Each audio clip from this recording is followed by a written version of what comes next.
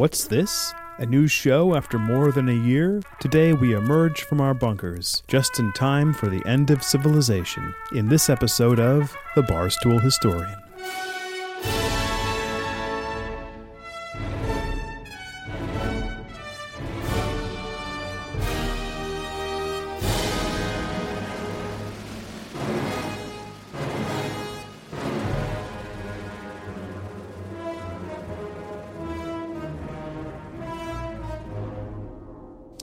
From New York, and Geneva, Illinois, it's the Barstool Historian Podcast, broadcasting as usual from the Lion's Arms Tavern, the only tavern currently open in New York City right now.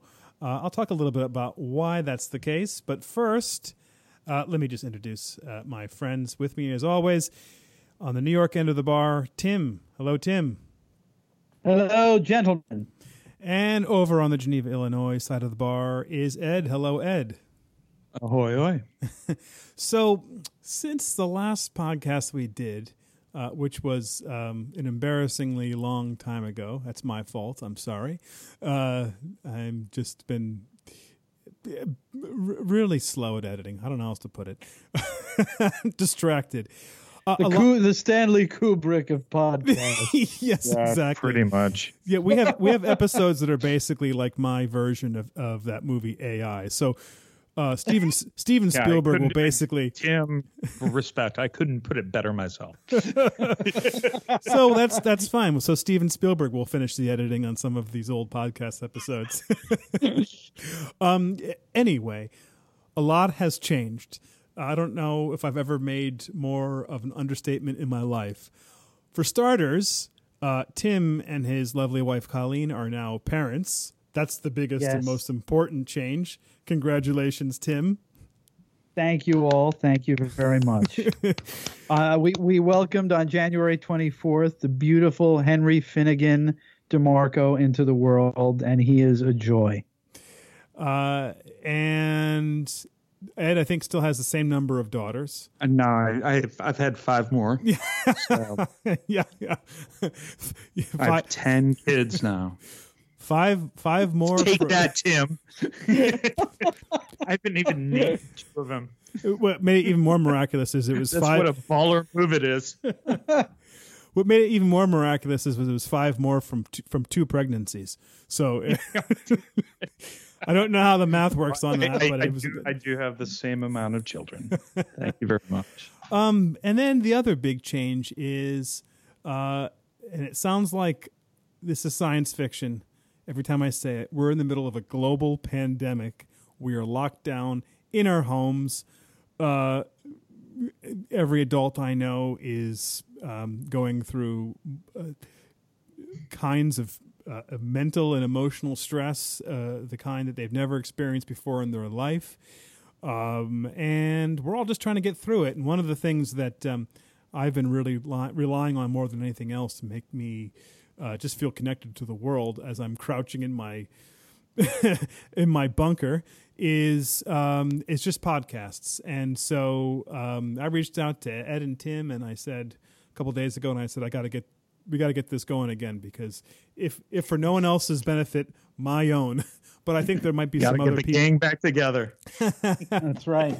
But Building it. And you know it's bad. Obviously, anyone who's listening to this will say, of course, I know it's bad. But we were trying to find a silver lining, not a silver lining, but a humorous element to this. And we were talking about how eventually, it's going to be bad when the news anchors start to look really bad because the supply chain of makeup has been disrupted, and they start to look like they're melting and their hair is bad, and you're actually starting to see that because some of these anchors are actually broadcasting from their own homes now. And they're doing their own hair and makeup, and some of them look unrecognizable.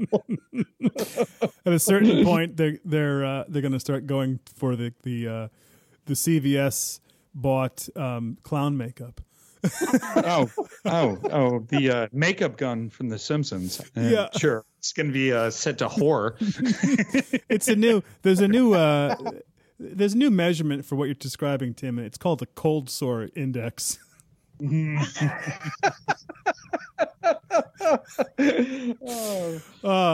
anyway, so I figured that certain members of reporting live from New York, this wart on my face. Take it away. I figured that there'd be certainly members of our fandom and family and friends who would appreciate hearing from us in one shape or another. So we're going to try to get out as many of these as possible. In this, one silver lining is that the situation is going to curb, I think, some of my more obsessive and nitpicky tendencies as an editor, and I'll just be able to push content out without agonizing about it.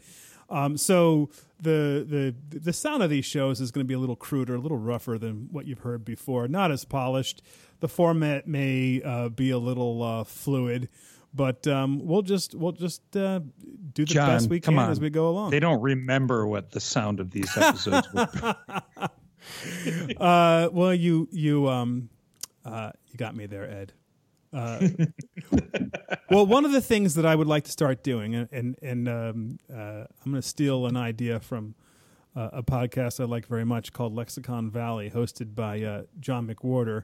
It's a linguistics podcast, but he basically uses it as an excuse to just, be an amateur DJ, and he plays songs that have only the slimmest connection to his actual subject matter. So what I wanted to do, and I'll add this in the edit, guys, is play a song from Tom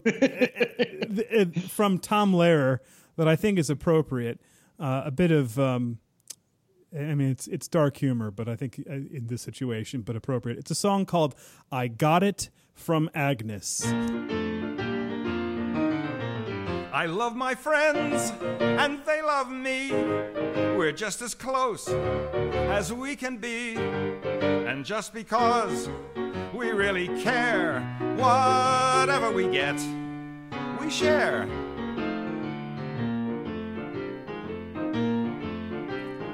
I got it from Agnes, she got it from Jim. We all agree it must have been Louise who gave it to him. Now she got it from Harry, who got it from Marie. And everybody knows that Marie got it from me. Giles got it from Daphne, she got it from Joan, who picked it up in County Cork, a kiss in the Blarney Stone. Pierre gave it to Sheila, who must have brought it there. He got it from Francois and Jacques. Aha! Lucky Pierre. Tim actually has another song that is maybe just as appropriate. Tim, how does that song go? Oh, baby, you have got a disease. And they said she's just a friend, yeah. And they said she's just a friend. Oh, baby, you got a disease. All right. That's fantastic. You know, this is broadcast from around the world, right? Of course. But they can't. This is not us warming up anymore. Well, they're barred from traveling here, so I can't be harmed by anyone.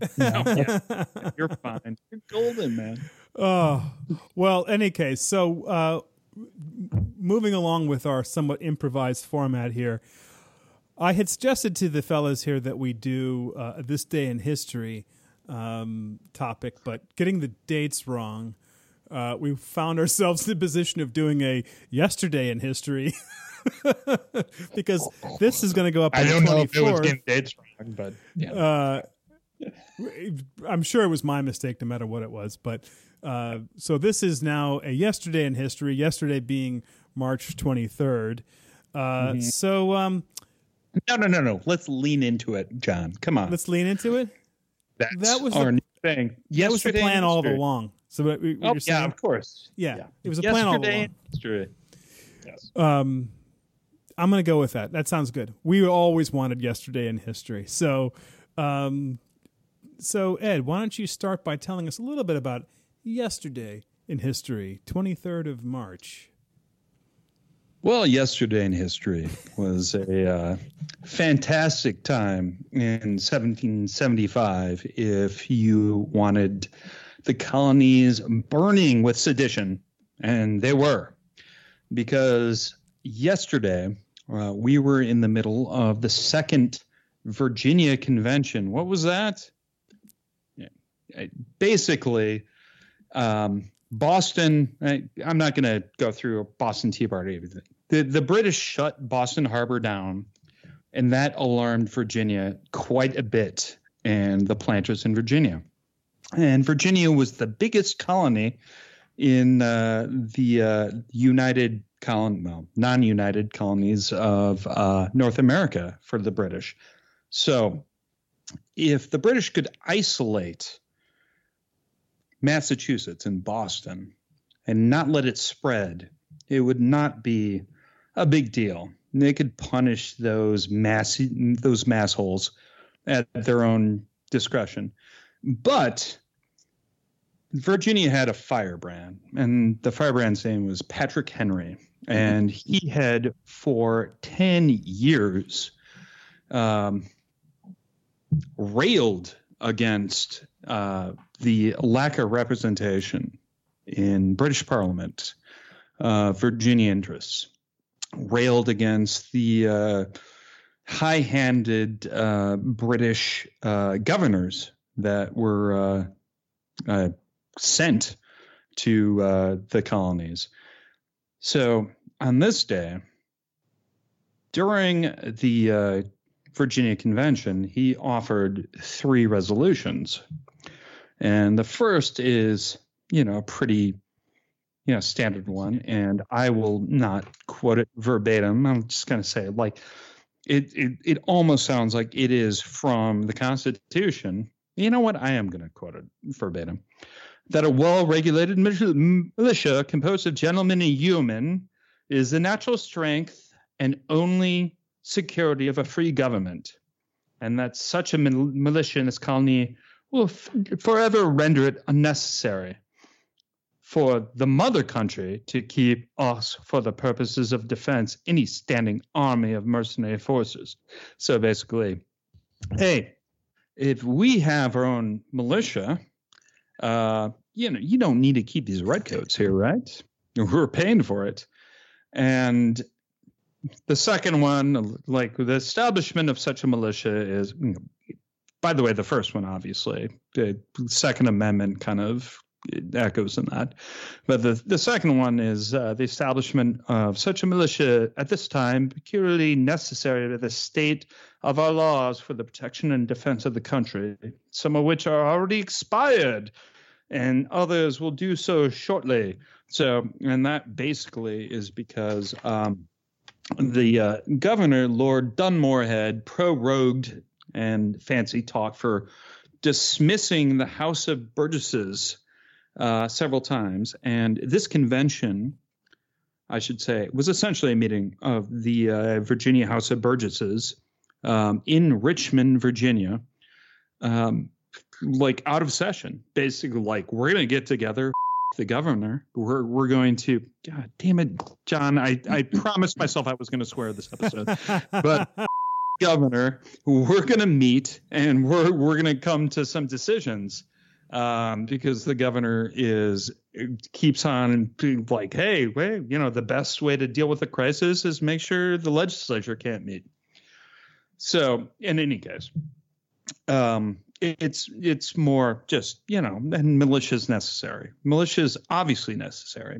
There's, Native Americans on our frontiers, etc. The third one will lead to what we're really talking about. And resolved, therefore, that his colony be immediately put in a posture of defense, that a committee be appointed to prepare a plan for embodying, arming, and disciplining such a number of men that may be sufficient for that purpose. So, it sounds a little anodyne, but that touched off a firestorm of shouts and debate, because the clear message was the colonies, and Virginia particularly, needs an army to fight the British, because the defense, I mean, they were talking about facing the Redcoats. So that, the first two were eagerly accepted, but that was contentious. And it was debated and debated and debated, because they knew if they adopted this, that the British government was going to see Virginia in a state of rebellion. Patrick Henry had his most famous speech, obviously, at this moment. He ended up serving as governor of Virginia twice. To say a couple words about him, he was unlike a lot of the Virginia gentry at that time, he was a self-made man. He was from a pretty ordinary father who married into a moderately wealthy family, but he's not Thomas Jefferson, not George Washington. He didn't come from a plantation with 5,000 slaves and 10,000 acres. He is a relatively simple, brought up person who got to these heights through his own initiative. He didn't go to William and Mary, unlike most of the other delegates. They couldn't afford it. He apprenticed to a lawyer, and apparently, allegedly, only for 2 months before he passed was able to get into the bar and made a good living for himself. But he was known as a firebrand, and his speech, and I'm not going to read the whole thing because I'm not an idiot, but in response to those, the other opposite people, like the British are going to see us. You saw what happened to Boston. They closed down all of Boston Harbor. There's, 10,000 redcoats in Boston. Why do you want this for Virginia? And his essential speech was, he asked the delegates, we've been doing this. This is not the first time we've been having to deal with Britain. They've had Stamp Act after bad Stamp Act from 1765, and the lamp of experience in his terms showed that they were going to do the same thing. And that false hopes of maybe they won't be that bad this time was no way of judging the future but by the past, and urged the delegates that 3 million people armed in the holy cause of liberty, and I have to do a side here because of those 3 million people, probably 600,000 were slaves, so they're not armed in the holy cause of liberty, but all right. And in such a country as that which we possess are invincible by any force which our enemy can send against us. Gentlemen may cry, peace, peace, but there is no peace. The war has actually begun.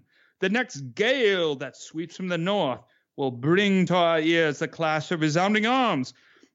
Is life so dear or peace so sweet as to be purchased at the price of chains and slavery? Again, Patrick Henry owned 10 slaves. Forbid it! Almighty God, I know not what course others may take, but as for me, give me liberty or give me death. It was a resounding success, and the resolution passed. 65-60. It really was that close. Upon which the Earl of Dunmore, who I didn't read his biography or anything, sounds like kind of a coward. evacuated the gunpowder of and himself and his family to ships in to the Chesapeake Bay, away from Williamsburg, the capital. And I can't believe this actually happened. Patrick Henry raised a troop of like 500 troops and marched down to Williamsburg when they were kind of in the middle of this, like finishing it. And they actually paid him like 338 pounds to basically like, let's not start a fight right now. Gave him money and his men money, which they spent on more gunpowder. And so it was a wonderful day in history for the United States.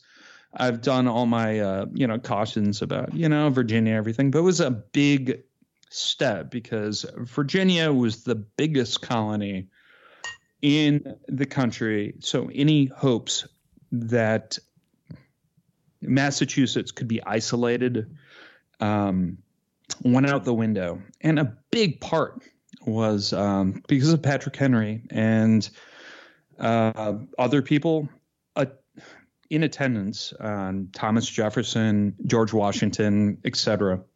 I'd like to just take and researching this, briefly, I was really taken aback by one thing.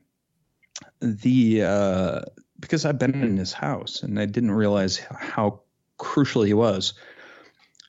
The chair of that convention was one Peyton Randolph from Williamsburg.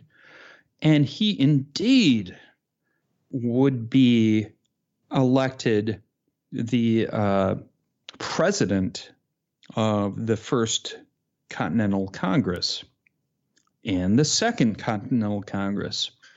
He was super esteemed by everyone in Virginia. He was the son of the only man in Virginia that was knighted by the crown. He was universally thought of as the leader of Virginia. So why haven't you heard more about Peyton Randolph? For one simple reason. He was elected by the Continental Congress, and that's where he died. He died of apoplexy while eating with Thomas Jefferson in 1775 at the Continental Congress. And that's why Peyton Randolph is not one of the, is a founding father, but not one you think of, because he died right before the fireworks really happened. So at the table, he died. Yes. Or he started bleeding out of his mouth at the table. Oh my! That must have been quite grim. He was Thomas Jefferson's cousin, and again, Thomas Jefferson was the junior. I'm Thomas Jefferson, but this is Peyton fucking Randolph. I mean, he's the big shot here. So yeah, I mean, if you look at him, I mean, he is a rather portly fellow. So, I mean, if you're going to die at 55 or whatever in 1775, yeah, being really fat is probably a logical way. But God knows, back then he could have just eaten some bad tavern food and boom. Ed, he had been ill over time, so it could have been cancer or something like that. They didn't diagnose at the time. And by the way, the tavern, you talk about a tavern in Williamsburg, I cannot help but remember or imagine like the current colonial Williamsburg taverns. With costumed interpreters. Hey, the first Virginia, the fourth, the one that really put them into war. I actually think the first and the fourth were at Raleigh's Tavern in Williamsburg, Virginia. You can still visit today. The second convention, actually, a lot of people do think it happened in Williamsburg. It didn't. It happened in Richmond at a church in Richmond. So Richmond, the bigger by that time settlement, and excuse me for the burp. the bigger stuff, staying in the edit, and the one that had the benefit of not being right next to the governor was a good location, though. I couldn't help but think of when you were describing that, he had apoplexy in front of all of these people in a public setting. I was thinking of the scene from Airplane when Leslie Nielsen is describing the symptoms of the illness on the plane and Captain Over starts exhibiting them. Like, can you imagine, like, there's a scribe at the table. First, he has severe flatulence. Then bleeding from the eyes. Oh, God. But then, anyway, that was a little bonus because I'm like, yeah, I've heard of him. I remember seeing his house. It was a nice house in Williamsburg. I'm like, this guy could have been. He wouldn't have been the first president. I mean, George Washington had that locked down, but he's one of those guys. You're like, oh yeah, he was the first secretary of whatever, or he was the governor of Virginia. He would have, if he had lived another 20 years, the senator, blah blah blah. He had that locked down for sure. One of those guys. Well, Ed, you set me up very well in your mention of flatulence, or Tim, your mention of flatulence. You set me up very well for the next song I'm going to stick in here. This is a song that also has some relevance to a bit about the bit about Adolf Hitler from a previous episode and Adolf Hitler's doctor. This song is a song about flatulence and Hitler called Der Führer's Face.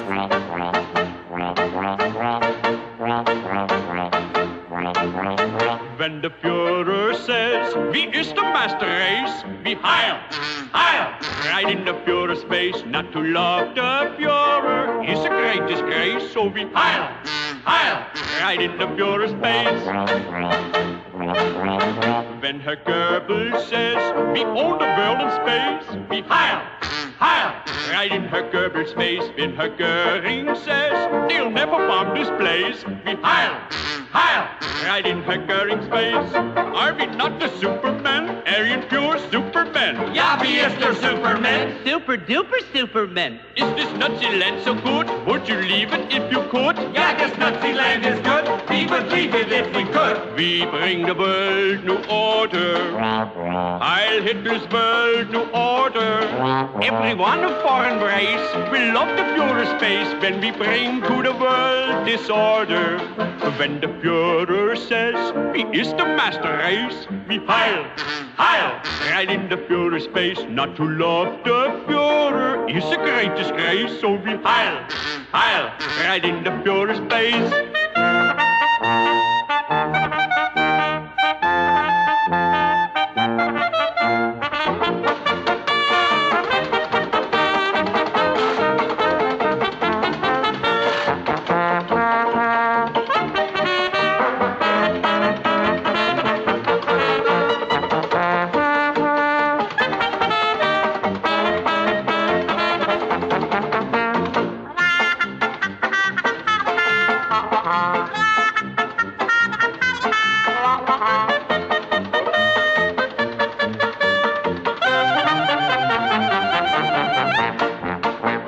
Führer says, wie ist the master race? Wie Heil, Heil, right in the Führer's face. Not to love the Führer is a great disgrace. So be Heil, Heil, right in the Führer's face.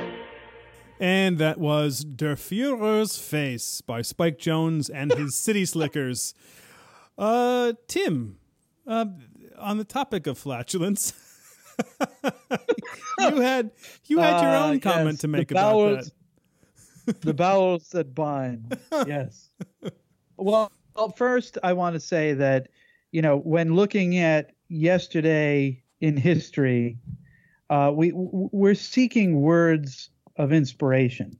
And so, I was looking at some of our famous leaders, some of our most august American leaders, and I found a quote that I think is really apropos, and it resonates with all Americans and all the world and what we need at this time. On March 23rd, 1990, Vice President Dan Quayle said, "If we do not succeed, then we run the risk of failure."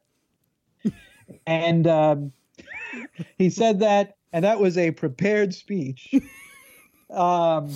He really thought about it at the Phoenix Republican Forum, and in a Yogi Berra kind of insightful way, he's right on the money. We will all be okay, because as you review our podcasts and you look at history, if the Barstool historian teaches us anything, it's that the human race survives from Neanderthals, or the morons who call them Neanderthals, to the plague of the 14th century, to the scourge of Hitler and Hitlerite Germany.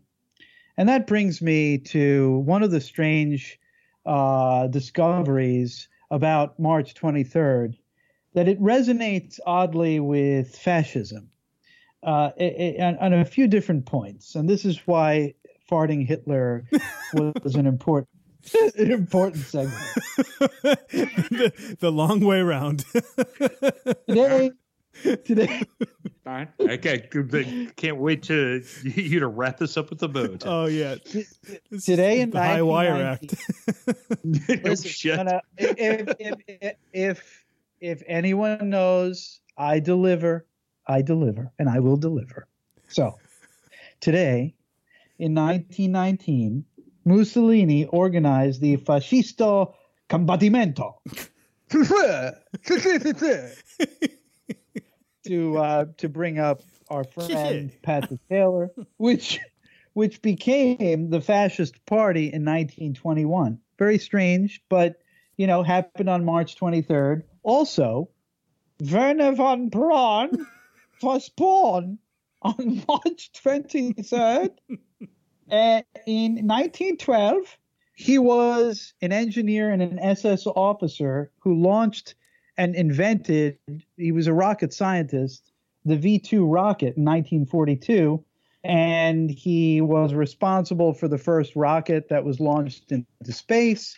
And he was actually hired by the U.S. government after World War II. In exchange for clemency, they asked him to join the U.S. government research on rocket science, and he became part of an operation called Operation Paperclip, in which he developed the Saturn and Mercury Redstone, which put the first U.S. astronaut in space. And in 1961, that was in 1961, and that led to the Saturn V booster rocket that put men on the moon in 1969. Strange, but indeed, he was a Nazi, and he was born on March 23rd. And then finally, to bring it to the Reichstag, in 1933, the Enabling Act granted Hitler dictatorial powers. That was on March 23rd, 1933. So March 23rd is a seminal date in various years for various fascists and Nazis. Interesting. Finally, Peter Lorre, who is all right, who is a Hungarian American actor, but did most of his early work in Berlin, and he lived in Berlin. He died a somewhat sad and ignominious death. Very disappointed actor and director on March 23rd, 1964. And what I found very interesting about his death is that Vincent Price delivered the eulogy. So no one more creepy and strange could deliver the parting words in memoriam for an innately creepy and strange human being that brings us endless joy. So that's right. All March 23rd, all creepy, all German, and most of it fascist and Nazi. So now, what? Oh, go ahead. So go ahead. No. Please. I'm transparent, and I open the floor to questions. No, please. no. I give the conch shell back to you. Okay. So now I want to completely shift, because this is a grab bag after all, of yesterday in history. And yesterday in history, in 1743, Handel's Messiah premiered in London's Covent Garden. And why do I say this? Why do I bring up Handel's Messiah? Well, first of all, the actual premiere took place a year before in Dublin in April 13th of 1742. But I bring up Handel's Messiah because we are now in an age, in a moment in history, when we ask for God and science to come together in equal measure. And Handel's Messiah was written in 24 days. It's a work of genius. And it was written in the Age of Enlightenment. And the librettist, Charles Jennens, who was an evangelical Christian, was concerned about the irreligiosity of people and the agnosticism of people in the Age of Enlightenment. So he wrote this libretto, and he brought it to Handel, and he said he wanted him to write an oratorio to be performed the week before Holy Week, so that those who were agnostic, those who only believed in rationality and were devoid of faith, would be reminded of faith and Christianity before Holy Week. So one myth about Handel's Messiah is that it's performed on Christmas, but it actually was intended for Easter week, and it was intended to awaken the sense of faith in people. So I go ahead. 24 days, really? 24 days. Pre-cocaine, pre-Adderall, 24 days? Yeah. Wow. Yeah. I mean, they did have, I think they had cocoa and that was, they had coffee. Injected in my veins. The politician's daughter was accused of drinking water. Anyway. So Handel's Messiah is Old Testament. It's Christian doctrine. It's about the prophecies of Christ and the second coming and all of this. And it's actually the first real Christian rock piece to bring humanity into popular You're on that music. limb a little far now. Come on. I'm trying to throw a broad net.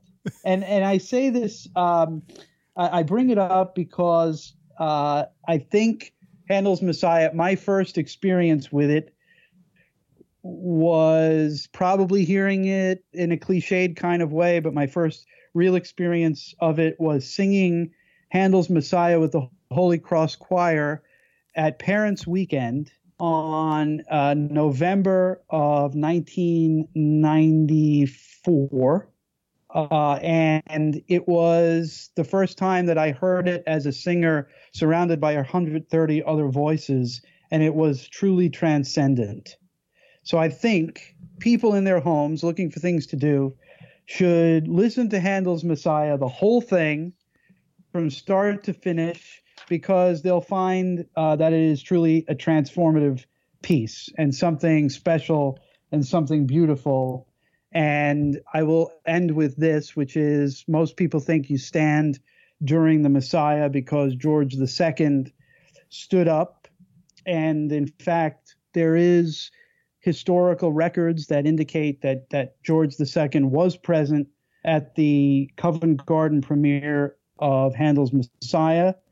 But it's uncertain whether people stand during the Hallelujah chorus because of the king. Some people say he had a bad back and just sprung up at that moment. Some people say he was inspired by the music.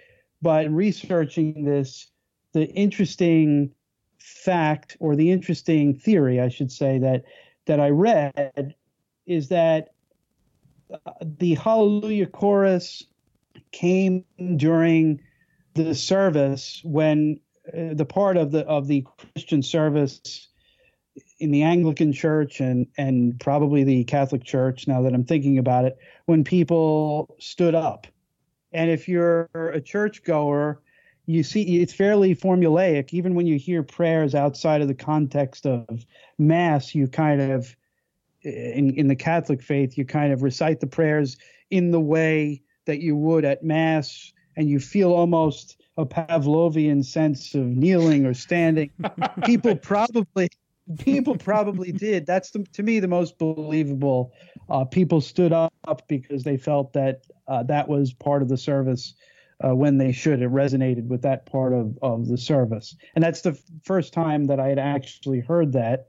And I think that's the most believable piece. That's the most believable theory that resonates with me.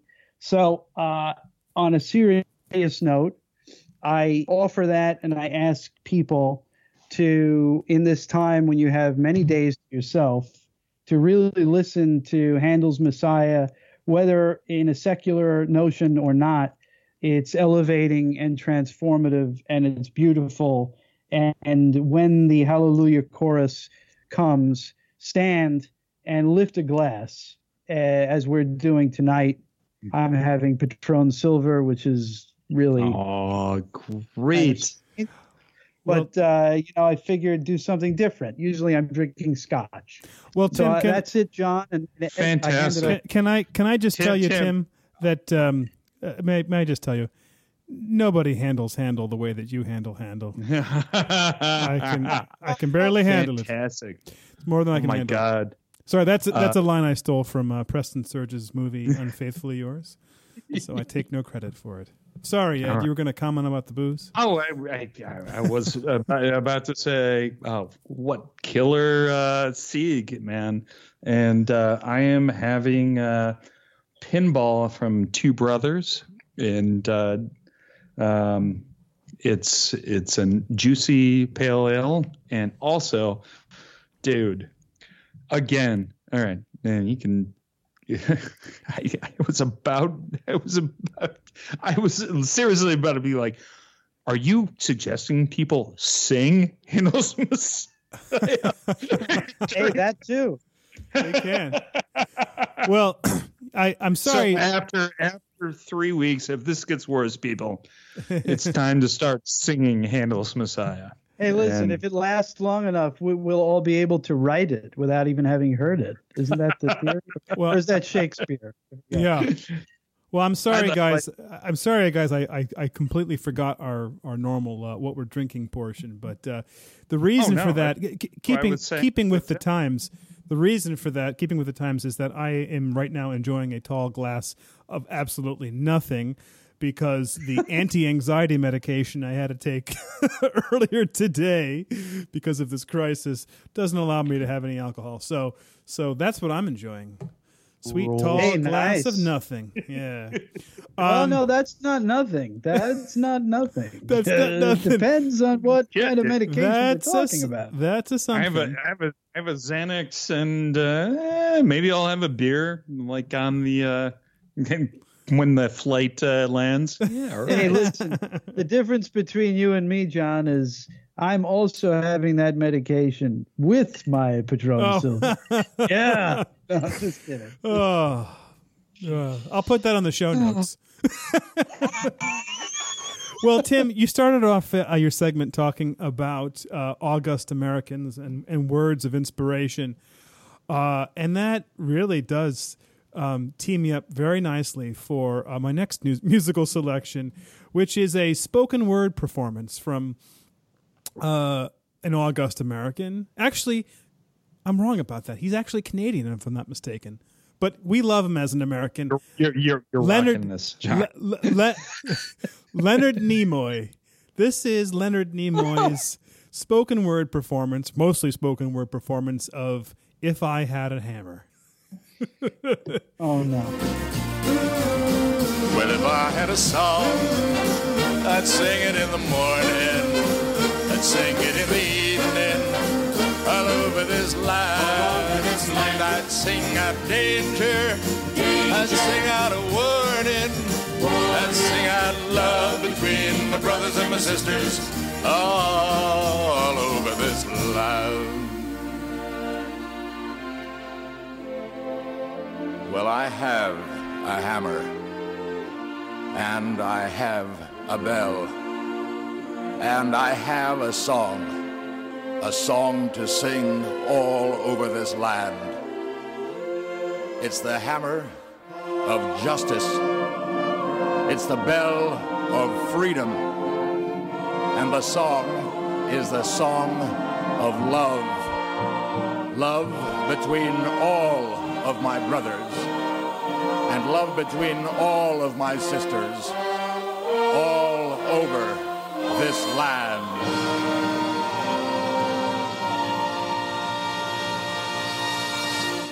So that was Leonard Nimoy with If I Had a Hammer. And it reminds me that since the last time... having sex with your ears.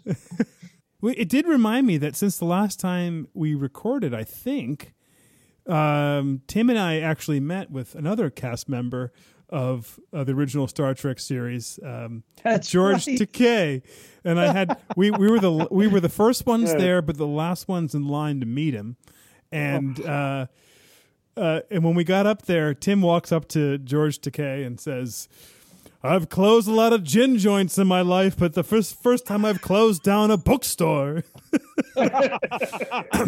And to which George Takei replied, "Oh my!" He responds that like, okay. That's yeah. Well, and he walked into the room. Killer line. Love it. Love it. He walked into the room, and everybody applauded, and he gave us all the "Live Long and Prosper" sign. Because he assumes you're Breckies. Well, anyway, that was this episode of the Barstool Historian. This is an experiment, but we'll adapt and change, just like everything else that's going on in our life.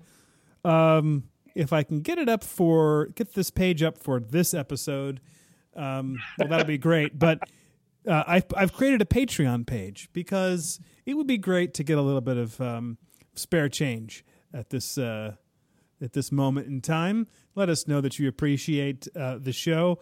I have set up some, and I haven't told you guys this yet, so you're going to find out at the same time as everybody else. I've set up a couple of 3 tiers of patronage. So the first tier will give you access to some exclusive, never before heard Barstool Historian content. Probably stuff that I will cobble together from a couple of episodes that where the recordings didn't necessarily pan out correctly, but we got some gems in there. One of them was an episode that started off with me giving Tim a jug of moonshine that I bought him down in the Smoky Mountains, and that becomes kind of an infamous incident. The rare time that I was the most sober one on an interview. that was a glorious mistake. And the second tier is going to be some sort of on-air shout out to you. So don't expect free ones from now on, because we're not going to do it for free. And then level 3, there's 3 tiers. Level 1, John gets up off his ass. Level 2, starts editing. Level 3, you actually get episodes. It's sort of like please go to level 3. It's not clear whether it's a patronage situation or a hostage taking situation. It's an extortion situation. Actually, Ed, tier 1 is a date with John. Oh yes. There you go. Exactly. One night in a fantasy suite.